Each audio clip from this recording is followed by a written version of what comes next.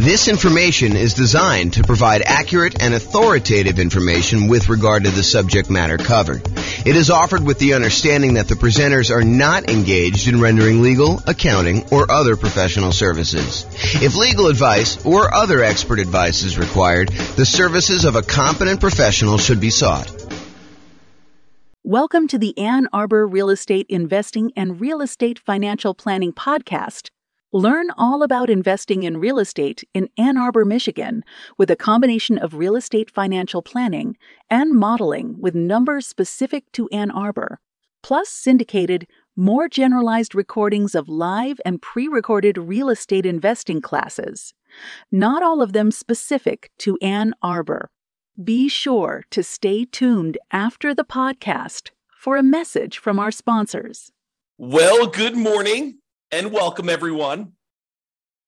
Today we have a really cool class. I think you're going to like this one a lot. So today we're going to go over Deal Alchemy. It's the first class in our series on Deal Alchemy, where we're going to be going over how to manipulate the returns you're getting on an investment property, a property that you're buying for investment, a rental property usually, and how do we change where the returns are coming from. And this really comes from the desire for most real estate investors to emphasize cash flow. We'll go over a lot of different examples where we're not emphasizing cash flow. However, where this really came about is people were like, hey, look, James, I can't find deals. We're in a deal-less market. I'm not able to come up with deals that make sense to buy. And I'm looking at deals every day and I'm thinking to myself, this is not really a deal-less market. So I don't know why you're struggling to come up with deals. And then they'd explain to me that they're really emphasizing cash flow and they only wanted cash flow. And so we've come up with a bunch of tools to help people with cash flow, including the 88 strategies that we have to improve cash flow. But there's also this other way of manipulating where the deals come from. And today we're going to talk about one example of that. We're going to talk about Deal Alchemy and specifically using lease options in order to improve cash flow. And you'll see exactly what I mean when I get into the examples. But first, what does alchemy even mean? It sounds like this turning lead into gold with like chemistry sort of feeling. And it does have a use in that. However, what alchemy actually means is a seemingly magical process of transformation, creation, or combination. And that's really what we're doing. We're taking a deal that has certain return characteristics, and we are seemingly magically transforming those returns into other types of returns through what I'm calling deal alchemy, which is a trademark term. So what we're really going to be talking about today is moving returns between the quadrants. So if you've seen my return quadrants before, I talk about appreciation, the tendency for property values to go up over time, cash flow, the amount of money you have left over after you take all the income you're getting on the property from rents and any other income you're getting, minus all your expenses, your taxes, your insurance, your mortgage payment, your vacancy rates, your property management, your maintenance, like all of the expenses get subtracted out from that. Whatever's left over is your cash flow on your property. Then you also have a return from paying down the debt in the property. Usually when you have a amortizing loan, a loan that gets paid off over a certain period of time, like a 30-year loan as an example, the 30-year loan gets paid off over 30 years, and a certain amount of each payment that you make goes to pay down the loan. So you're actually getting a return on how much of the loan you're paying down. And then finally, tax benefits. Those are usually cash flow from depreciation. When you own a rental property, you can usually depreciate the cost of the building, not the cost of the land. You can depreciate the cost of the building over, for residential properties, 27 and a half years. And so you get this tax benefit by owning these rental properties. And that tax benefit we can measure, and we can say that's part of the return you're getting by owning this rental property. All four of those, plus the return you're earning on the reserves you need to set aside in order to buy the investment property, are all of the returns you're getting by investing in rental property. And what we're going to talk about today is how do you move returns between these quadrants, especially for those that want to really get more of the cash flow part of the return. Okay. So oversimplified lease option. So I'm going to use an example of a lease option, someone who is buying a property with the intention of leasing it to somebody and giving them the option to buy it from them later. So you give a tenant buyer is someone who is a tenant on the property, but ultimately they're going to become a buyer of the property from you. Okay. So you're going to give a tenant buyer the option to buy the property from you for a fixed price. So here's where we're moving the returns around. What we're saying to them is, look, we are going to set the price today for you to buy the property anytime in the next year or 2 or 3 or whatever it is. And so what we're going to do is we are going to limit the amount of appreciation we can earn on a property. And in a lot of cases, we will lower the amount of appreciation we could get on a property. Okay. So for example, let's say we say to the tenant buyer, you've got this $400,000 property. I will allow you to buy the property from me anytime in the next year for, let's call it $410,000. Okay. So now we've limited the amount of appreciation we can get on that property to $10,000. We've traded appreciation for the other benefits we would get by doing a lease option. And you might say, so what do you get by doing a lease option? Well, in a lot of cases, when you do a lease option, you get improved cash flow. A tenant buyer coming in to rent the property is usually going to be paying on the higher end of the rent range, and sometimes a little bit more. Okay, so let's say rent on the property was normally, $2,000 a month. And let's say really the rent was a range, because that rents are not exact, right? Rent is not always $2,004.37. It's, on a bad time of year, maybe it's $1,800 a month for a $2,000 a month property. And maybe during a good time of year for the right tenant coming into the property, maybe it's $2,200 a month. And maybe the range is, most of the time during the year, somewhere very closely between $1,900 and $2,100. And so that rents are this range. And when you do a lease option, we tend to be on the high end of the range. So instead of getting what we thought might be $2,000 a month on this property, maybe we're getting $2,100 or $2,200, or maybe an extreme example, maybe we're getting $2,300 or $2,400. Okay. So in this case, with the oversimplified lease option example, we are getting a tenant buyer to come in to buy an option from us, because you're going to pay for it. We're going to talk about that here in a second. They're going to buy an option from us, and they're going to buy the property from us for a fixed price. Let's call it $410,000. Now, if property values go up 10% during that year that they're in the property, and the value is now worth $440,000, you traded the upside of appreciation in exchange for this improved cash flow and someone buying it from you, and probably not having some real estate commissions and stuff, because you're usually not paying real estate commissions when you're doing lease option exits on a property. And sometimes the tenant buyer will pay the closing costs. It's all negotiated. Okay. And as an aside, I'm using this as an example, but do you have to set the appreciation rate, the sale price of the property up front when you do these? You don't have to, but it is pretty common for you to say, hey, this is the price that you're going to buy the property from me for in the next year or 2 or 3, setting the price of the option. That's very, very, very common. Do you have to do it that way? No. Can you tell them, look, I'll let you buy the property anytime in the first year, and we'll have it appraised. And whatever the property appraises for, that's the price. Maybe even as long as it's not below this number. You could structure it that way. It's very unusual, more unusual, I say. I don't know if I'd say very unusual. It's unusual to do it that way. Okay. So in this case, what we're choosing to do by having the tenant buyer come in, buy an option from us, where we set a fixed price and we get improved cash flow, we are moving our return from the appreciation quadrant to the cash flow quadrant.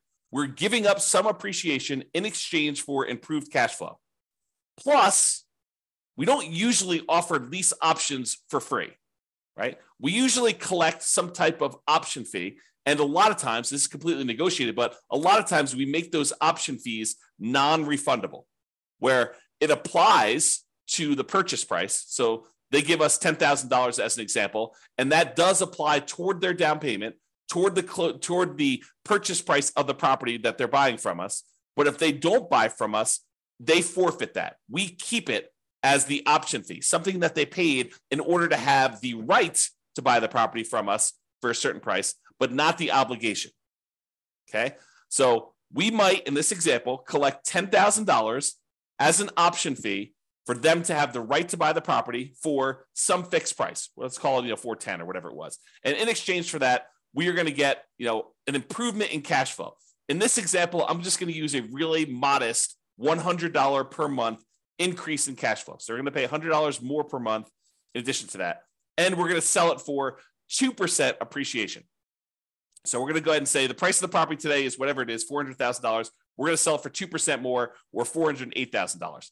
Now, in most markets, over a very long period of time, appreciation might be closer to 3%.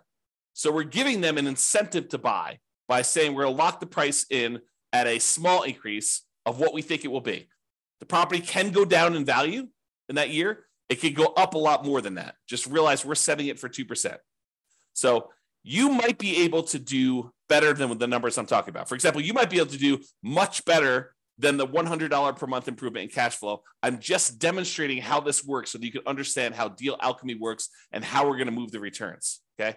Now, one of the other advantages of doing this sort of lease option thing is you're getting this $10,000 of option fee upfront as profit immediately. So how do you count that? If you bought this property and you're immediately putting a tenant buyer in there, how do you count the $10,000 that you just got back as an option fee? Is it sort of like a rebate on the down payment that you put up? So if you had to put up $100,000 to buy this $400,000 property because you put 25% down, so now you got $10,000 back immediately when you put your tenant buyer in there. So really you only have $90,000 invested in the deal. Is this sort of like a refund or a rebate on the down payment that you put up? You could think of it that way, and you could calculate your returns as if you had $90,000 in the deal because you really put out 100, you got 90 back almost instantaneously. So you only have $90,000 plus some closing costs plus your reserves, like all that other stuff. You can calculate it that way, or you could say, "Hey, look, this $10,000 of profit that I have in immediately, that's cash flow."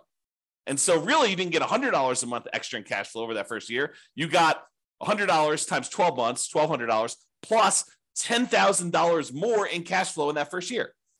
But really, it's not cash flow because that's part of your profit. You've given that up because that does count as part of the purchase price that they have on the property. Okay. So in some cases, the tenant won't buy and you will be able to keep that money as additional profit.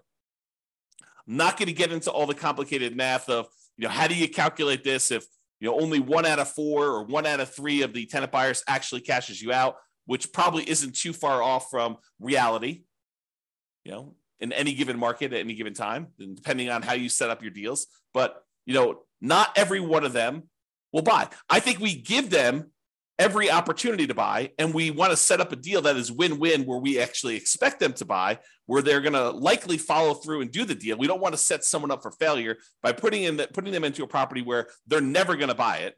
That would be bad. That would be evil for you to go and put someone into the property that that they could never buy. So you never want to do that. You want to set up someone to be able to succeed, but people's life situations change.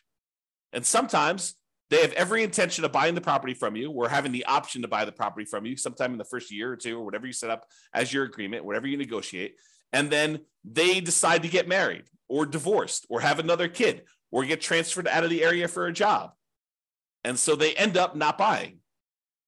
And in some cases, it would be financially to their advantage to have done a lease option with you than to have bought the property outright and then had to sell with a real estate agent. If you think about it, we're talking about a $400,000 property. They put up a $10,000 option fee in order to be able to buy the property from you anytime in the first year. And sometime during the first year, they get transferred for work. Okay. Well, now they're out this $10,000 option fee. If they had bought the property, used a traditional real estate agent, went and bought the property directly, and they paid $400,000 for the property at that time, and sometime during the first year they got transferred for their job, how much would it cost them to sell the property and get out of there? Well, in a lot of cases, it would be a 6% real estate commission and 1% or so closing costs. Let's just say that's kind of a rough idea. Well, what's 6% of $400,000? Oh, it's about $24,000 plus another $4,000 in closing costs. So it's about $28K.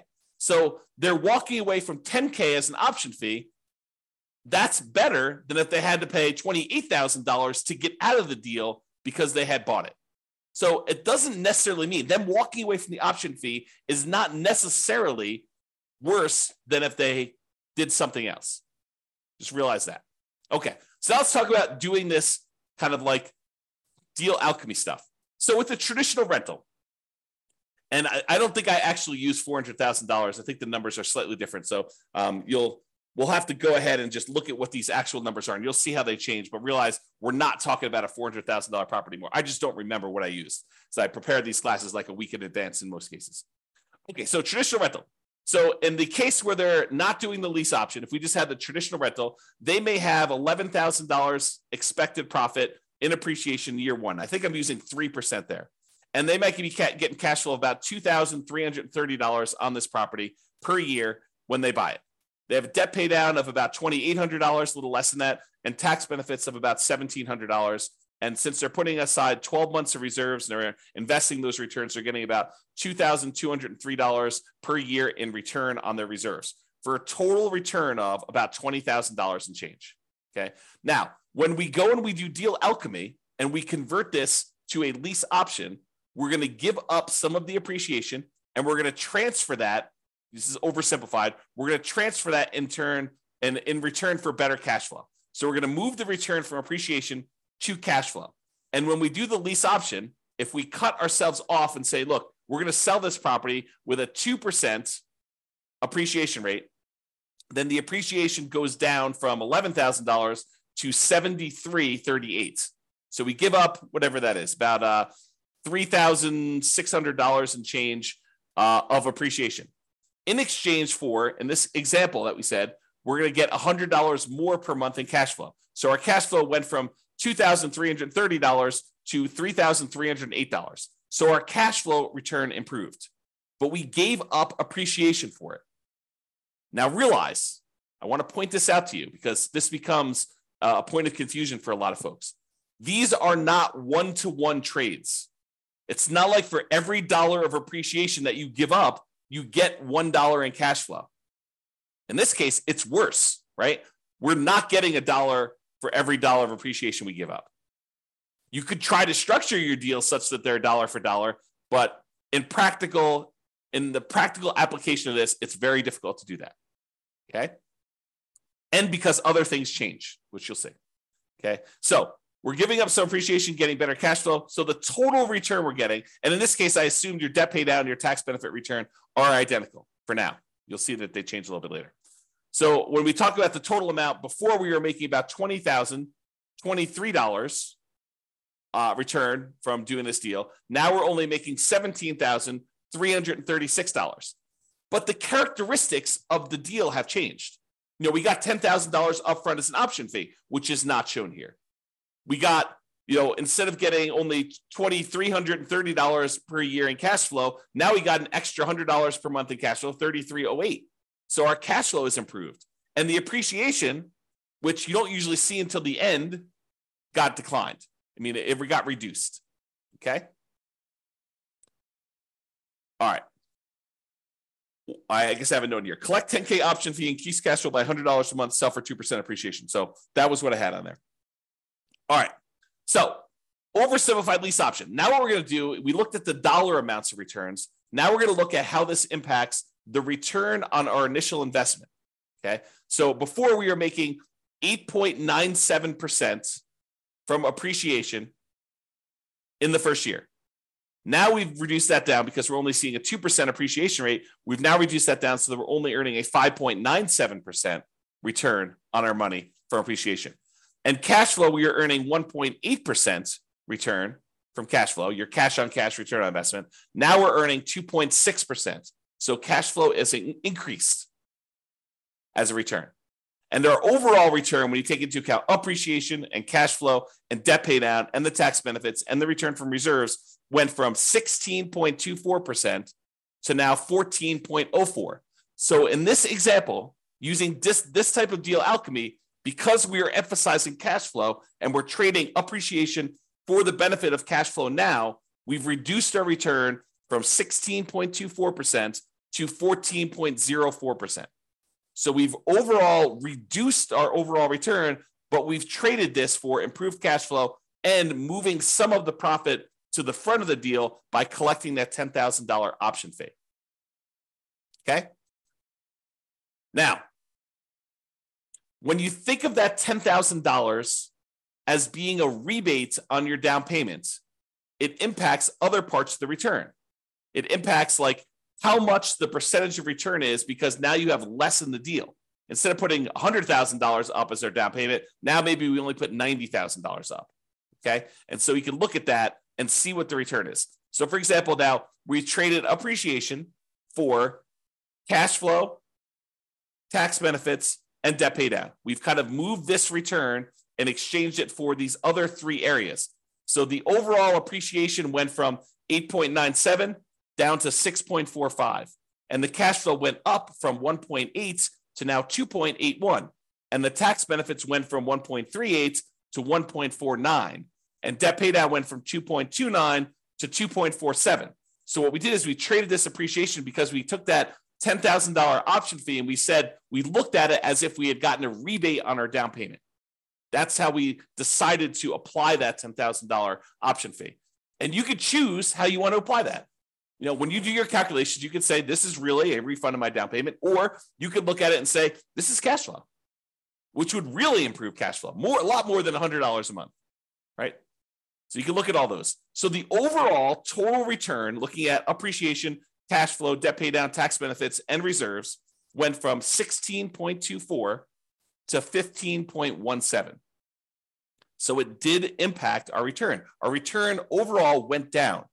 Cash flow went up, and the tax benefits, which is cash flow from depreciation, went up. So the amount of money we're receiving upfront definitely improved, but overall, the profitability of the deal actually went down.